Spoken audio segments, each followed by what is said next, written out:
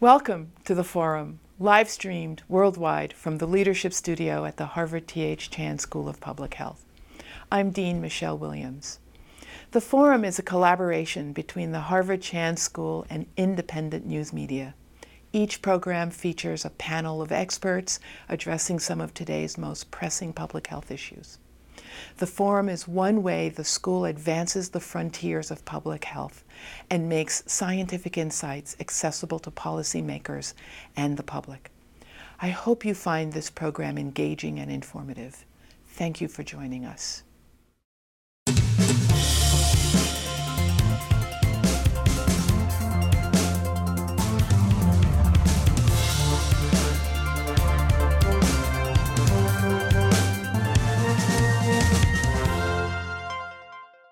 Welcome. My name is Chris Kirkham. I'm an enterprise reporter with Reuters focusing on tobacco issues. I'm also today's moderator. Our panelists, starting from my immediate right, are Howard Koh, professor of the practice of public health leadership at the Harvard T.H. Chan School of Public Health. We have Robin Koval, CEO and president of the Truth Initiative. Vaughn Reese, director of the Center for Global Tobacco Control at the Harvard T.H. Chan School of Public Health. And Mitch Zeller, director of the Center for Tobacco Products at the U.S. Food and Drug Administration. This event is being presented jointly with Reuters and is part of the Dr. Lawrence H. and Roberta Cohn Forum series. We are pleased to welcome the Cohn family and friends today. We're streaming live on the websites of the Forum and Reuters and on Reuters TV. We are also streaming live on Facebook and YouTube. This program will include a brief Q&A, and you can email questions to theforum@hsph.harvard.edu. You can also participate in a live chat that's happening on the Forum site right now. So 10 years ago, e-cigarettes were just entering the US market and were largely popular among hobbyists and small businesses ordering parts from China. Now it's a multi-billion-dollar industry. Juul Labs, Inc. now has a $38 billion valuation, and popularity is soaring. One particular question about this popularity is youth usage. It's of especially grave concern to policymakers right now following a huge uptick in high school and middle school use, especially over the last year. So policymakers and regulators are wrestling with a vexing question. Who and what are e-cigarettes for? Are they a tool to help smokers quit, or at least minimize the harm of traditional cigarettes? Or are they a new avenue towards addiction, particularly with youth and with little yet known about the health consequences over the long term? One recent study from researchers here at the Harvard Chan School found that some e-cigarettes were contaminated with toxins linked to asthma and other lung problems. How do e-cigarettes intersect with other tobacco-related technologies, such as the IQOS tobacco device that was just cleared for sale in the US last week? Today, our panelists will take on these questions and more.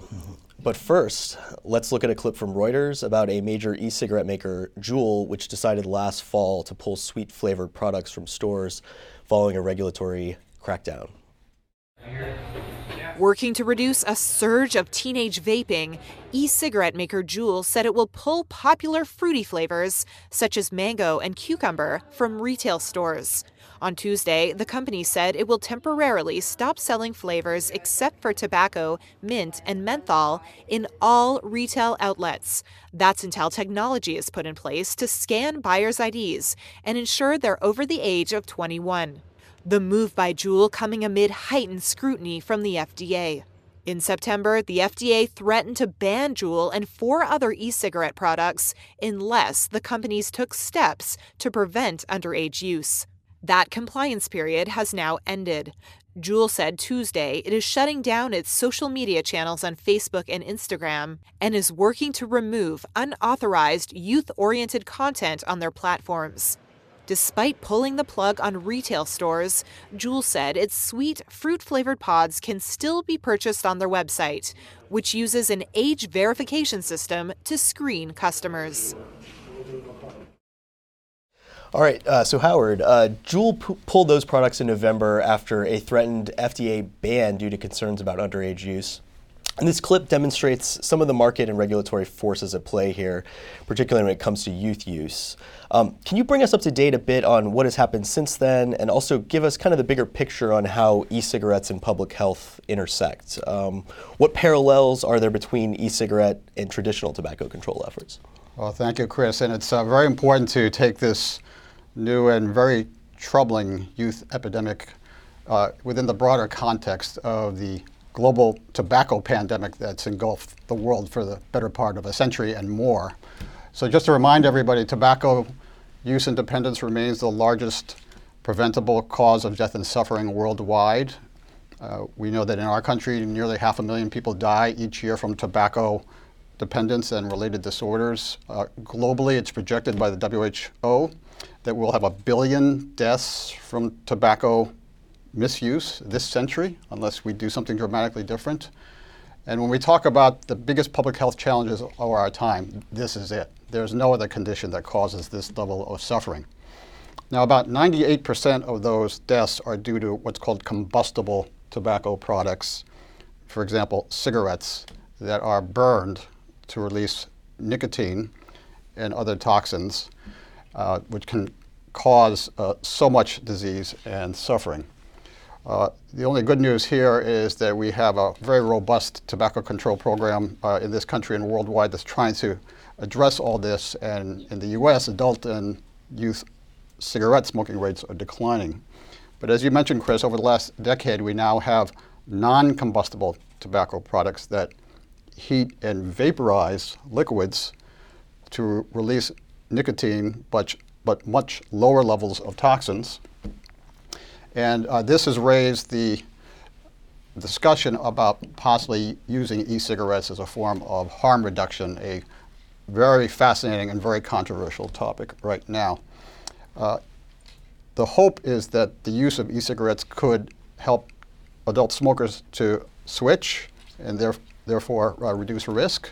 But a challenge is the uptake for kids. And what we've seen now with the entrance of Juul into the e-cigarette market is this skyrocketing rate of use among young kids. In fact, just several months ago, the highly respected Monitoring the Future survey, which has been tracking the substances that kids use and misuse, dozens of them, reported that the rate of rise of e-cigarette use fueled by Juul was the highest ever recorded in the 44 years they've been tracking these outcomes. So these are very ironic and troubling discussions to have, particularly in a day and age where the whole country is talking about substance use and opioids in general. This is another substance use issue that we need to tackle head on, and that's the setting for this forum today. So, Robin, Howard, mentioned the youth use question. Tell us a little bit about what makes e-cigarettes so appealing to young people. Well, they are kind of the perfect storm in many ways. So you've got a piece of technology which is very appealing to young people. It's easy to conceal. It comes in flavors, and it feels cool.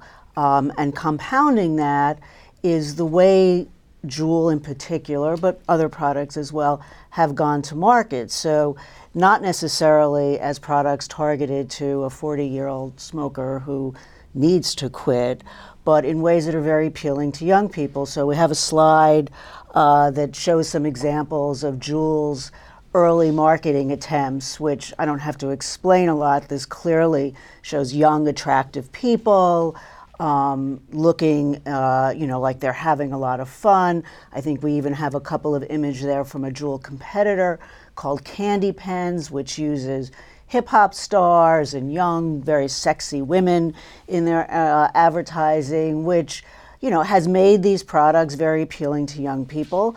And even more than the investment that's been made by the individual companies is, the best marketing in the world is when you can get other people to do it for you. And so there was an explosion, and there still is an explosion on social media of young people basically advertising to one another. So even when Juul says they've taken down their Facebook page and Instagram pages, all of this lives on in the social media sphere that young people share with one another.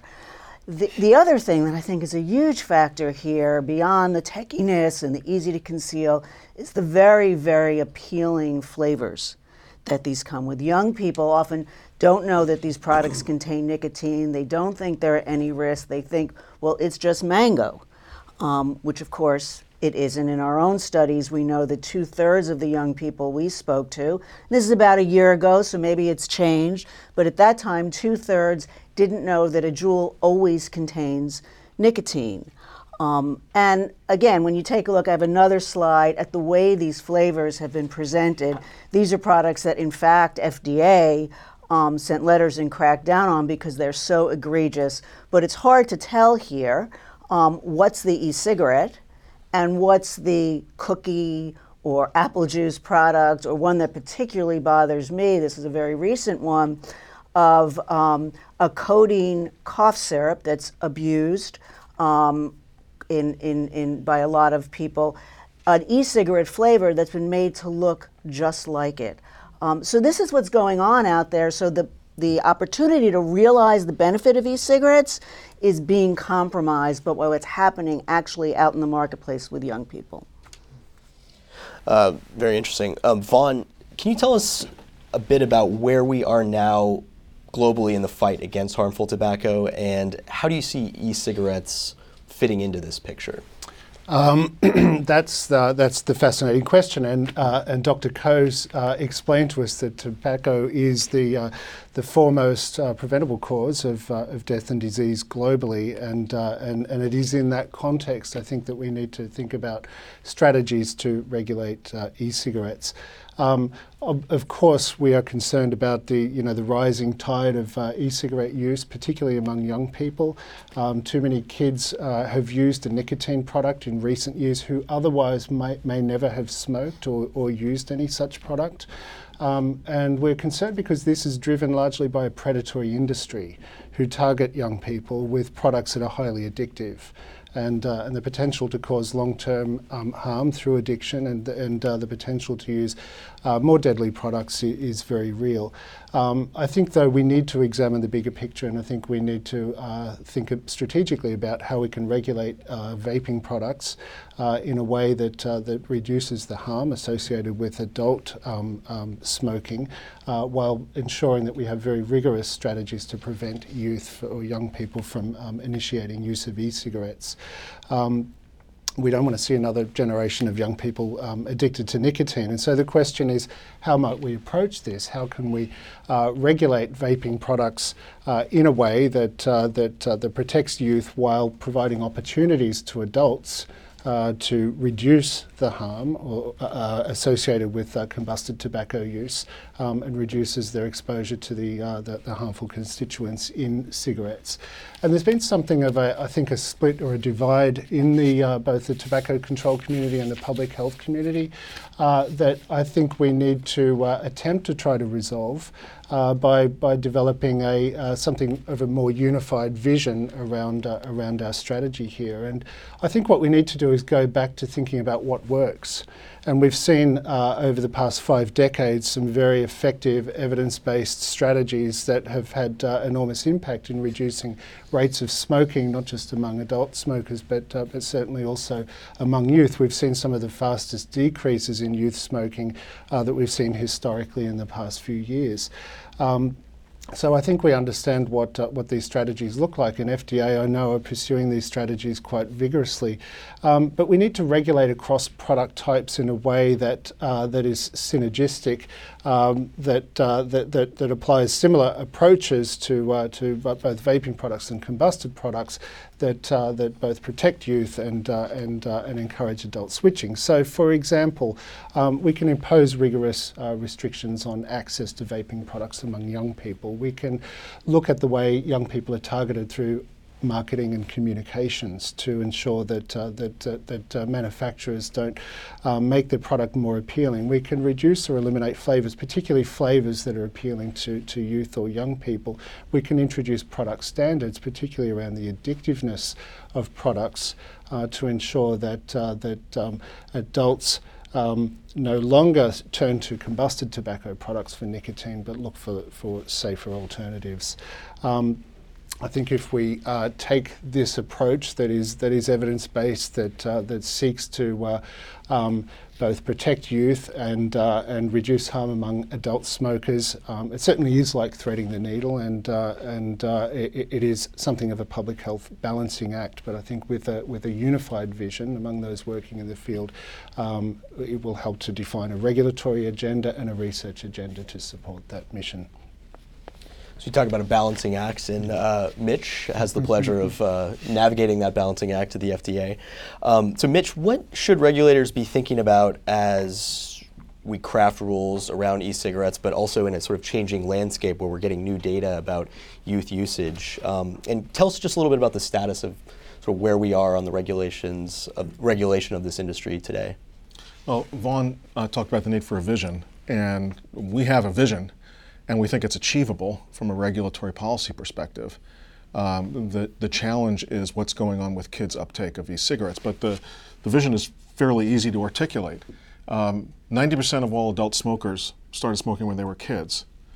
In old industry documents, the tobacco industry had identified young people as the replacement smokers for addicted adult smokers who die or quit. So part of our vision is a world where cigarettes as we know them are no longer capable of creating or sustaining addiction. The cigarette would still be out there and it would still be very dangerous and toxic, but through regulation, it could no longer create or sustain addiction, while adults who are still seeking nicotine, because we still have 34 million addicted adult smokers whose brains have been rewired by the nicotine in cigarettes, and for those people who are still seeking nicotine in a properly regulated marketplace, they could get them from alternative and less harmful sources. Today it's e-cigarettes. Tomorrow it might be some different technology. It's all possible, and we think that that vision is achievable. The challenge is, and this goes to something else that Vaughn said, as regulators, we're responsible for a population-level public health standard. And by law, we have to take into account all of the impacts, good, bad, or otherwise. And the law makes it clear that includes studying impacts on initiation. Any initiation on any of these products by kids goes on to the negative side of the ledger, but also the impact on cessation. And with e-cigarettes, there is at least anecdotal reports that e-cigarettes and the presence of flavors in e-cigarettes is helping some addicted adult cigarette smokers transition away from cigarettes. So it's very much this public health balancing act within this larger vision that we see and that we see is achievable. That the challenge is, how much weight do you put on these different considerations? From our survey, the National Youth Tobacco Survey, that's an annual survey, from 2017 to 2018, there was a 78% increase in current e-cigarette use by kids in high school in 1 year. And that's starting from a baseline where it was already the most popular category of products with kids. And for middle school kids, the increase was almost 50% in 1 year. And just as disturbing, the increase in the frequent use of e-cigarettes went up almost 40% in 1 year. Frequent use being defined as you didn't just use it during the past 30 days, you used it on 20 or more of the past 30 days. It's not just for us as the regulators to factor all of this in. This is a discussion that we all need to have. How much weight should we put on the negative impacts? How much weight should we put on the positive impacts? There's imperfect science. We don't have answers to all of the key questions yet.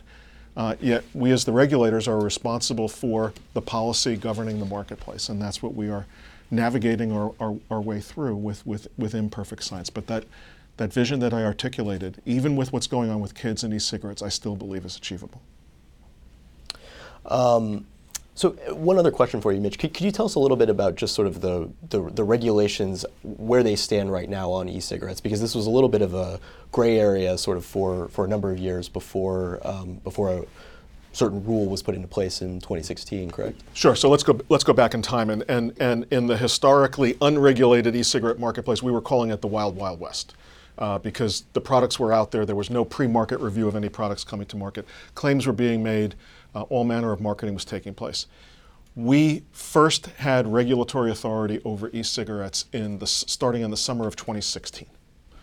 And it sounds somewhat counterintuitive that we're regulating e-cigarettes as tobacco products since there's no tobacco in e-cigarettes. But that comes down to the statutory definition of a tobacco product, which is anything that's made or derived from tobacco and intended for human consumption. And at least as of now, the nicotine in e-cigarettes is derived from tobacco. So that's how we got statutory and regulatory authority over these products. From the day that that rule began to go into effect in the summer of 2016, we immediately began enforcing the youth access restrictions that were referred to earlier. So we have a program where we do contracts at the state and local level, and we've conducted now over 1 million of these unannounced inspections at retail. And up until 2016, we would see if retailers were illegally selling cigarettes or smokeless tobacco to kids. And ever since August of 2016, we've expanded that program to include illegal sales of e-cigarettes and cigars. So enforcing the youth access restrictions went into effect immediately. But what about the marketing of the products in the first place? People don't understand that technically e-cigarettes are on the market without a lawful marketing authorization.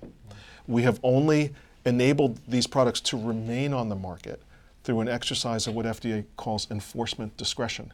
And in light of the explosion in the kids' use of e-cigarettes, we've been reconsidering that exercise of enforcement discretion. So in March, we put out a proposed guidance that looks at e-cigarettes along a continuum of flavors. And what we see from the data is mint and menthol flavored e-cigarettes, they're popular with kids, but they are incredibly popular with adults. So we propose, and we're reviewing the comments that have come in, so we're just beginning the process of a final guidance. We propose to draw a line between mint and menthol and tobacco flavored e-cigarettes on one side and all other flavors on the other side. Grape, bubblegum, cotton candy, there's even a flavor called unicorn puke.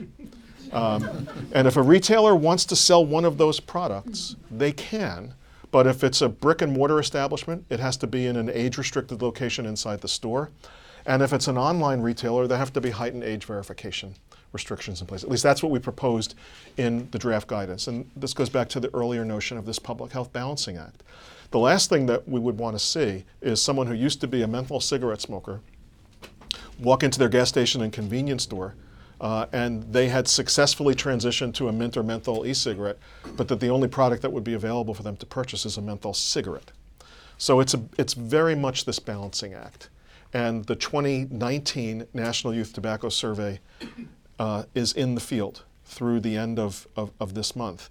And a lot of people are trying to predict what the results will be. If the numbers go up and go up again in 2019, then we will have to reconsider policy later this year. But for now, we've proposed it along this line of flavors, recognizing that actually none of these products have a lawful marketing authorization to enable them to lawfully be on the market. Thanks for that overview. So we're going to shift the conversation and take a deeper look now at these issues. But first, let's watch a series of clips that specifically take on the issue of youth vaping. We're going to begin with one from the Real Cost campaign of the FDA, one from the Truth Initiative, and one from the CDC. There's an epidemic spreading. Scientists say it can change your brain. It can release dangerous chemicals like formaldehyde into your bloodstream. It can expose your lungs to acrolein, which can cause irreversible damage. It's not a parasite, not a virus, not an infection. It's vaping. I've been vaping, but it's safer than smoking. You know, one Juul pod contains as much nicotine as 20 cigarettes. 20 cigarettes. Huh. Vaping is like safer than... Vaping is safer than smoking.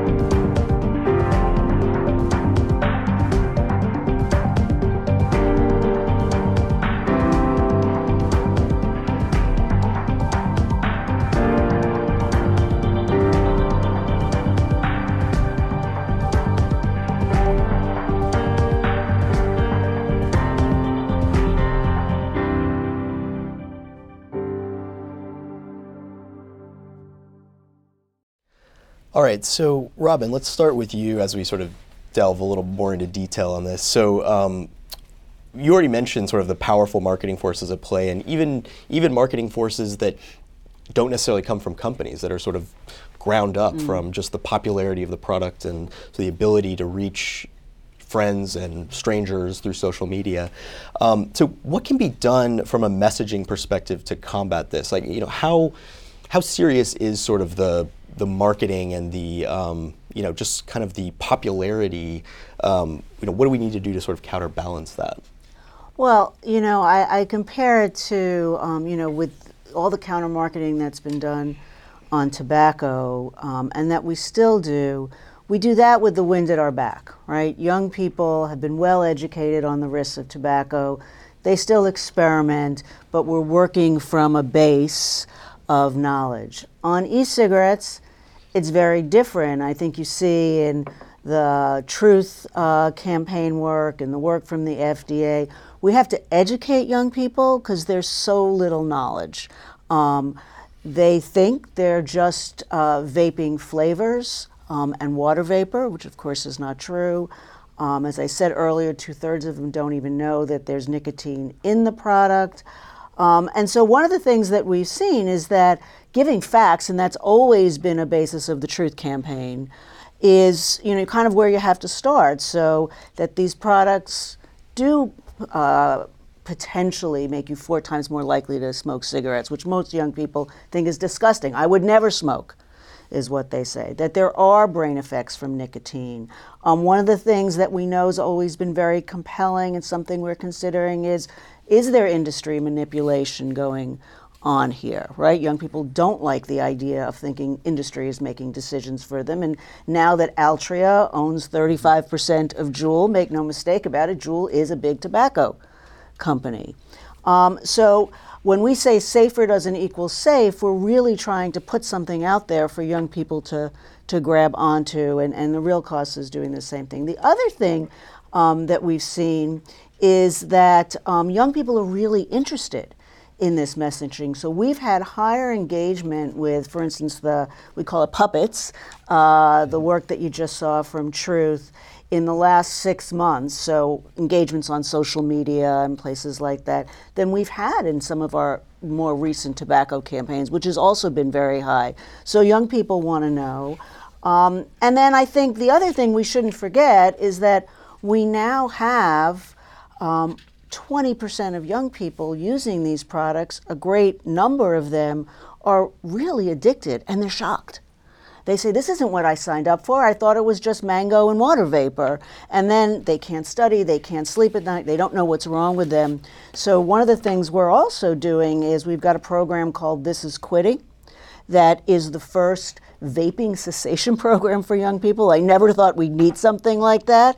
We introduced it in January. We've got 40,000 young people who have already signed up, which I think is a good measure of starting to understand in that population that, oh, well, maybe this isn't what I thought it was. And, I think one thing that, this is sort of a question going back to your point about how successful the sort of campaign against combustible cigarettes, just traditional cigarettes, has been.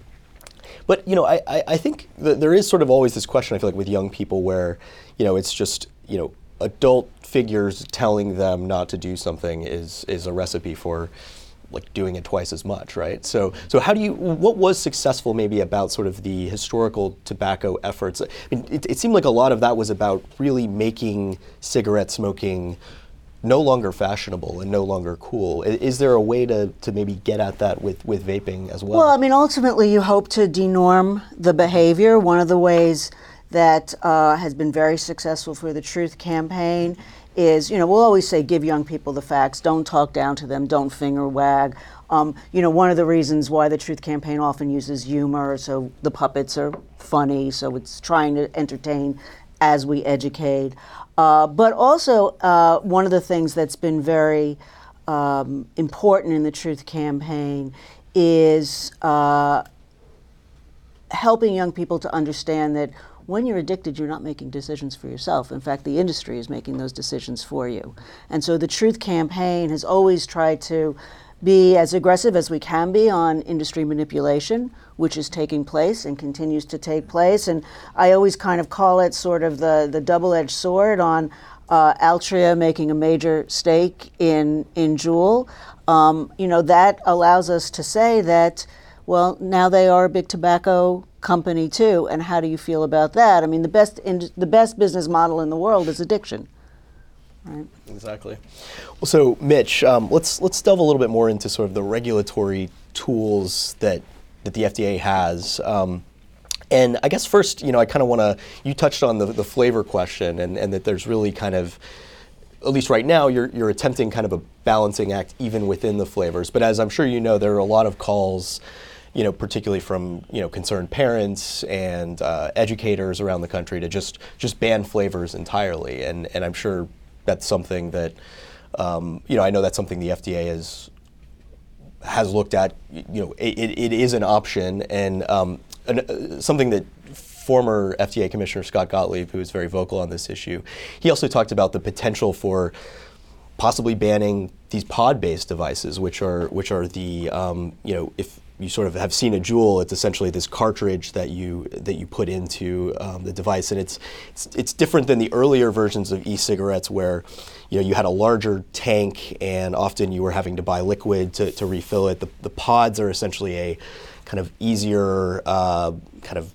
more commoditized version of this. But Dr. Gottlieb had some issues sort of about that, and raised the specter that this could be banned if the data on youth usage don't increase. Tell us a little bit about sort of the tools, including what you're working on with flavors, and how you're sort of assessing the data as it comes in, and sort of what other options may there be if this youth uptake issue doesn't improve. So I don't want to prejudge any possible policy options down the road, but sort of at a high level. Remember I said earlier, for e-cigarettes, unlike other newly regulated products such as cigars, which because they've been around so long, can be lawfully on the market, there's no marketing authorization for any e-cigarette on the market. They remain on the market because we are exercising this thing called enforcement discretion. So one tool that we have, and that was the basis for this draft guidance that we issued in March, the comment period closed less than a week ago. I'm not going to prejudge where we're going to go on a final guidance because we've only begun the process of reviewing the thousands and thousands of comments that we received in response to the draft guidance. But one regulatory tool is to revisit this principle of enforcement discretion and ask ourselves, through a population-level public health lens, how should the exercise of enforcement discretion be used going forward? We came up with an approach in the guidance based upon certain types of flavors without proposing to ban any flavors, just saying, look, you want to sell unicorn puke, that's okay, but if you're going to sell it in a brick and mortar store, there has to be an age-restricted location somewhere inside the store. Depending upon whatever changes in the evidence base, we can revisit our exercise of enforcement discretion. The tool to ban flavors is called the Product Standard Authority. And for e-cigarettes, we see that there are two sides to the flavor debate, that flavors could be playing a positive role in helping addicted cigarette smokers successfully transition. By contrast, we don't see the public health benefit to the presence of characterizing flavors in cigars. And so while we have grandfathered a lot of flavored cigars because they meet the statutory definition for being on the market as a lawfully marketed product, because they were on the market as of a magical cutoff date of February 15th, 2007, we could use that Product Standard Authority, and we have proposed to do this, to ban characterizing flavors in cigars. And that is our intent because we don't see the public health benefits of the presence of characterizing flavors in cigars. The e-cigarette debate is obviously more complicated than that. And as I said earlier, we're responsible for a population-level public health standard. And so we have to account for the positive and the negative impacts of things like flavors in e-cigarettes. So let's take one step back from this and remind ourselves that tobacco use is the leading cause of completely preventable disease and death in the country.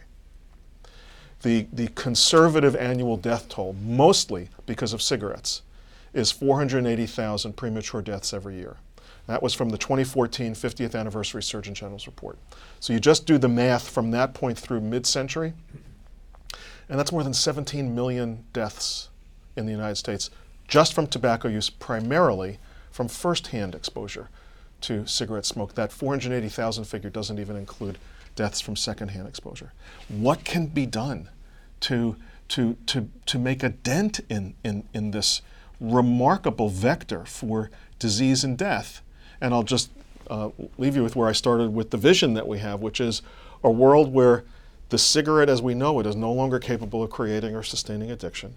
And for those who are still seeking nicotine, being able to get it from alternative and less harmful sources. That's what we're working on. I want to move on to Howard, but really quick, one other just newsy topic that I wanted to get you to touch on briefly, Mitch, was so last week the FDA, I want to make sure I get this term right, authorized for sale a device called the IQOS. The FDA did not approve this device, but tell us a little bit about this, because IQOS is a device called a reduced risk product by Philip Morris that it's different from an e-cigarette in that an e-cigarette vaporizes a liquid that has nicotine. Now this product is essentially uses sort of a plug of tobacco that is then heated and then creates sort of an aerosol nicotine. So it has a bit of the same effect in that it's largely satisfying this need for nicotine. But tell us about the FDA's thinking in allowing this market to be sold in the US. Sure. So let's start with the concept of how this product got to market in the first place.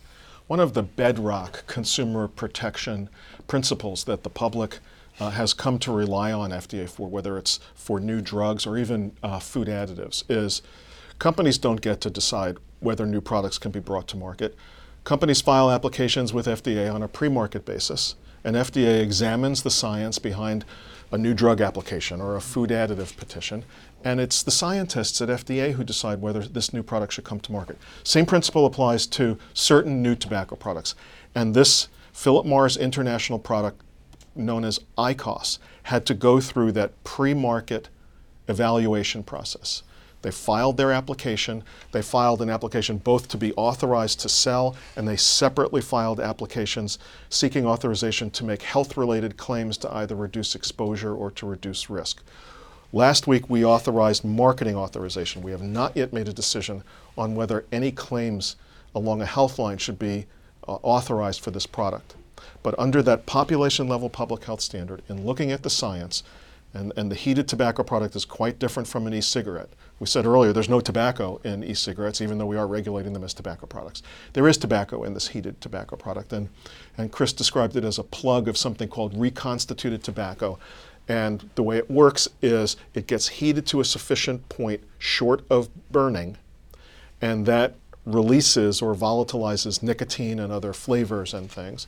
And we've analyzed the chemistry and the toxicology of this product and the levels of harmful and potentially harmful constituents, not completely across the board, but for many of them is lower than combustible cigarettes. So primarily on that basis, but very concerned about unintended consequences once a product like this is in the marketplace.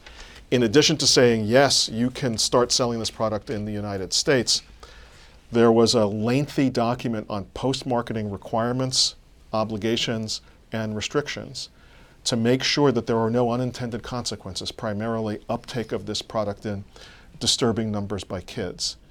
Where this product has been available for sale in other countries around the world where there's no pre-market review, the youth uptake has been low. We're obviously concerned about what's going on with kids and e-cigarettes in the United States, but this is a different kind of product. It has tobacco in it. The initial purchase is an expensive purchase, so we will be doing monitoring and surveillance in the marketplace, and we will revisit the marketing authorization decision if we have to. And very importantly, we have not yet made a decision on whether any kind of health-related claim should be authorized for this product. Thanks for that overview. So Howard, one of the questions I think I get asked the most about e-cigarettes is how dangerous are they? You know, it seems like it might be better than a cigarette, but do we know? And I think that seems to be one of the major questions right now, is that we're kind of operating in this space where we're deciding, you know, how should these be regulated? What are the limitations on their sale? But we're kind of operating from a lack of long-term data and research on this, right? Sure. And so once again, it's very important to contrast what we know and the status of research in combustible tobacco products and tobacco control from that point of view, and then contrasting that to what we know or don't know about non-combustible products like e-cigarettes. So in terms of tobacco control with respect to cigarettes and combustible products, the research is robust. Many people in this room have contributed to that research. We know what works with prevention, education, cessation, counter-advertising, smoke-free policies in public places, taxation, and that evidence base, that strong evidence base, has led to a really scientifically based tobacco control public health effort that is global now. It underpinned the so-called Framework Convention on Tobacco Control, which was the first international public health treaty that went into force in 2005. So if you talk about control of combustible tobacco products, the public health community is united around those scientific principles. Then shift over to the non-combustible tobacco products like e-cigarettes. There is little research, it's embryonic, it's imperfect in Mitch's term.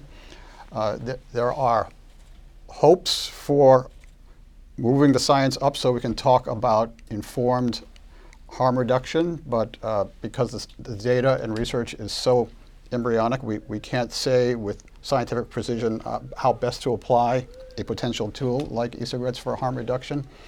And so we have issues that all converge with respect to looking at this broadly, and that is, when you stop and think about it, how did a cigarette industry and tobacco industry gain so much business popularity for a product that leads to the death of half of its long-term users? Well, they normalized and glamorized this deadly product, and Robin was referring to that. With respect to conventional cigarettes, because of all the work of so many, we can say that the public health community has helped to de-normalize and de-glamorize conventional combustible tobacco products. And now we need more research about e-cigarettes. There was a widely quoted study that came out of the United Kingdom a couple months ago comparing e-cigarettes to standard nicotine replacement therapy in a randomized trial, and it showed increased benefits for those randomized to the e-cigarette arm. So that was very important science that contributed to this debate. That's in the United Kingdom with a past generation e-cigarette device. But very importantly, about 80% of those who are abstinent, who are in the e-cigarette arm, stayed on e-cigarettes for over a year after that study was completed. And in short, the long-term health effects of e-cigarettes are simply unknown. So the concern now, especially with the youth rates going up, is that we've gone from normalization, denormalization, and now a concern that we are renormalizing all this all over again. Some would say this is deja vu all over again. So that's the concern, and that's the balancing act that we're facing here. And as all my colleagues have said, if we try to do our best to investigate how this could help adult smokers, but keep this away from kids, that's where we're trying to get to. And Vaughn, I'd like to turn to you on this question of, I guess maybe looking at kind of the long view on, tobacco use and how do we cut down on it, but also how do we kind of deal with the fact that this is an extremely addictive product and it's very hard for people to quit. And throughout time, there have been other solutions put out there. There have been patches, other sort of drugs from the pharmaceutical industry. They've kind of not had great success. How do e-cigarettes, in your mind, sort of fit into this really kind of central question of if we can't get people to just quit cold, what are other options? Well, I think e-cigarettes are a disruptive technology, but we may be able to use that disruptive technology in a way that benefits the public health, particularly of adult smokers, by providing a relatively safe or a relatively more safe alternative to smoking. E-cigarettes have the advantage that they deliver nicotine in a pulmonary manner. They deliver nicotine through inhalation to the lung and make nicotine rapidly available, which is reinforcing to smokers, and it is exactly that sort of nicotine hit that smokers are looking for as they seek to satiate nicotine urges or cravings. Patches and gums provide a valuable resource for smokers, but they don't provide that very powerful nicotine hit, and so therefore smokers are not always successful in quitting, in fact often not successful in quitting using those mechanisms. So e-cigarettes, if properly regulated, if made as safe as possible, and their access to young people is restricted, may be a useful alternative. But I think that the question is, how do we think about the questions that or the points that Howard and Robin both separately raised is questions around demand for tobacco products, and what is it about these products that increases demand, particularly among young people. And it's not just the way in which they are communicated or marketed to young people to make them socially acceptable and cool, but it is the way these products are designed to promote addiction. And we need to put in place, the FDA certainly is looking at reducing the potential to reduce nicotine levels in combusted tobacco products below the threshold at which they can be addictive. And I think that's a very sensible strategy. We may also need to think beyond nicotine and other product characteristics that promote appeal among young people and think carefully about how we might regulate those. Flavour, of course, is one piece of that, but there may be other factors that we might want to look at closely. For example, the way in which some products are presented to consumers to look like, for example, USB flash drives.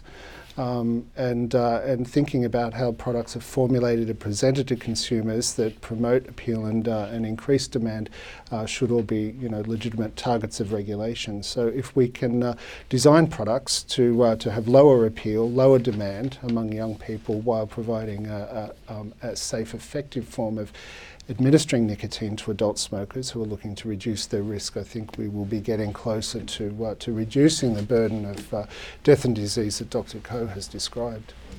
Right. So it's just like, how do we do that? That seems to be the main question: is how do we design something that isn't appealing to youth and only falls into the hands of the current cigarette smokers who can't stop smoking. Well, I think now we're going to turn to some Q&A, and we've got some questions from online and from the audience. And I want to start with a question from Meredith, which is, why not at least temporarily suspend the sale of these flavors, either until they have completed pre-market review or until the youth use figures begin to crest and subside? That might be a question for anyone who would like to take it. I don't know, Howard or Mitch, might be one for Mitch. I don't know. Okay, I'll start. And again, not to prejudge where we might be going with policy, but this comes back to this balancing notion. Were flavors to be banned, what would the potential, I would say from a public health perspective, unintended consequences of that be? If flavors are playing a beneficial role in helping transition some smokers completely away from cigarettes to e-cigarettes. So we're not talking about continuing to smoke and vaping at the same time, but complete transition away from combustible forms of nicotine delivery to pulmonary delivery of nicotine without the burning of tobacco leaves. And I think we need to be cognizant of the trade-offs, and it is an open question about how much weight should be put on the negative impacts of flavors compared to the potentially positive impacts of flavors.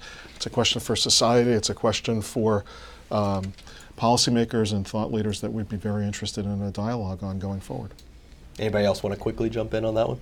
Well, I'll jump in and say I agree, because I think one of the things that has become part of the narrative is that these flavors are very important for smokers who are trying to quit or at least 100% switch. There is not a lot of evidence that is out there supporting that. In the same time, we know from talking to young people and from some fairly robust survey data that that is why young people are using them.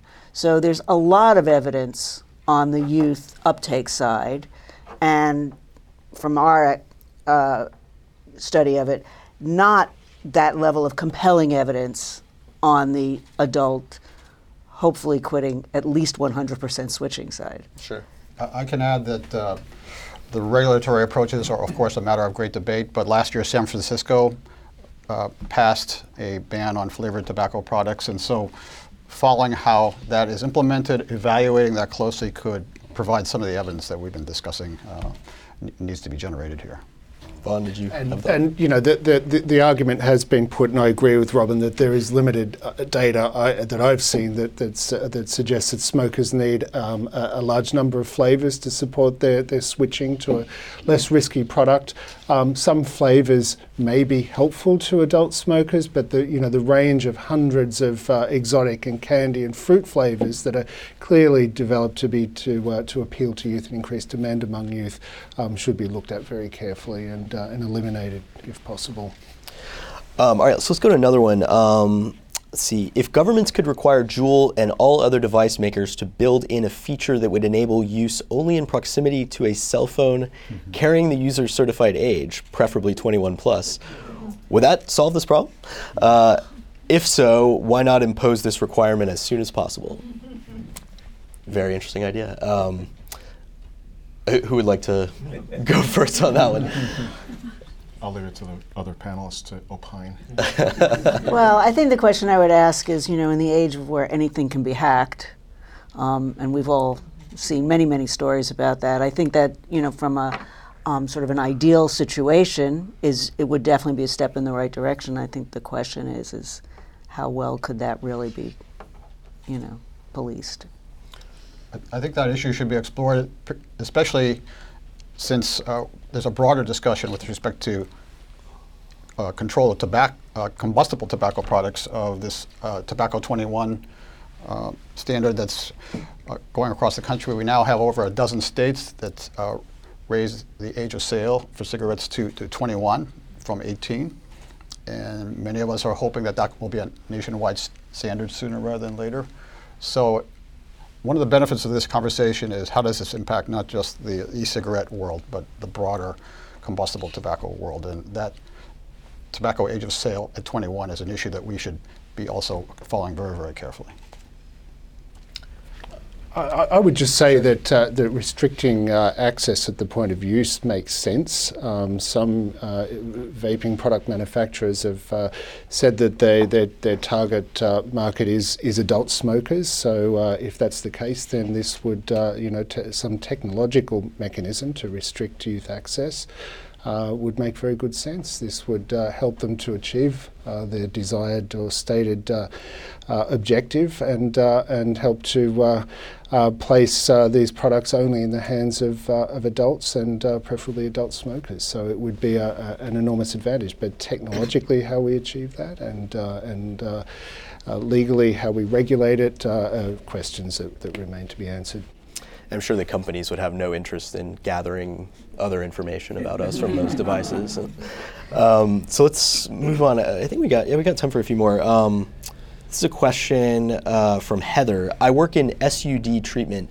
About 75% of our clients use tobacco. Many see e-cigs and vaping as a much better alternative to tobacco use.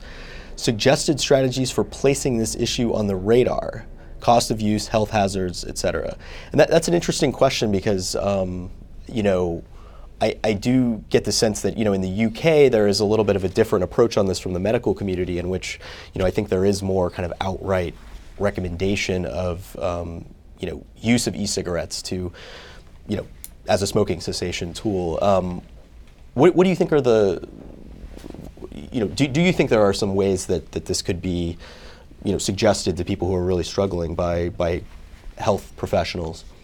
this could be the tool that we're looking for. We see vast disparities in combusted tobacco use among those kinds of populations. In other words, those who use or who have problems with other substance use, people with mental illness problems, people from very poor or low income backgrounds have vastly higher or greater rates of combusted tobacco use and worse harms associated with combusted tobacco use than the general population. And we haven't seen much change in the rates of use among those marginalised or vulnerable populations for several decades, which suggests that we need to rethink policy about how we can serve to better protect the interests of vulnerable populations. And if we think very carefully around regulation of e-cigarettes or vaping products, that might provide an alternative to vulnerable people who have not been able to quit or to switch successfully to a less harmful product.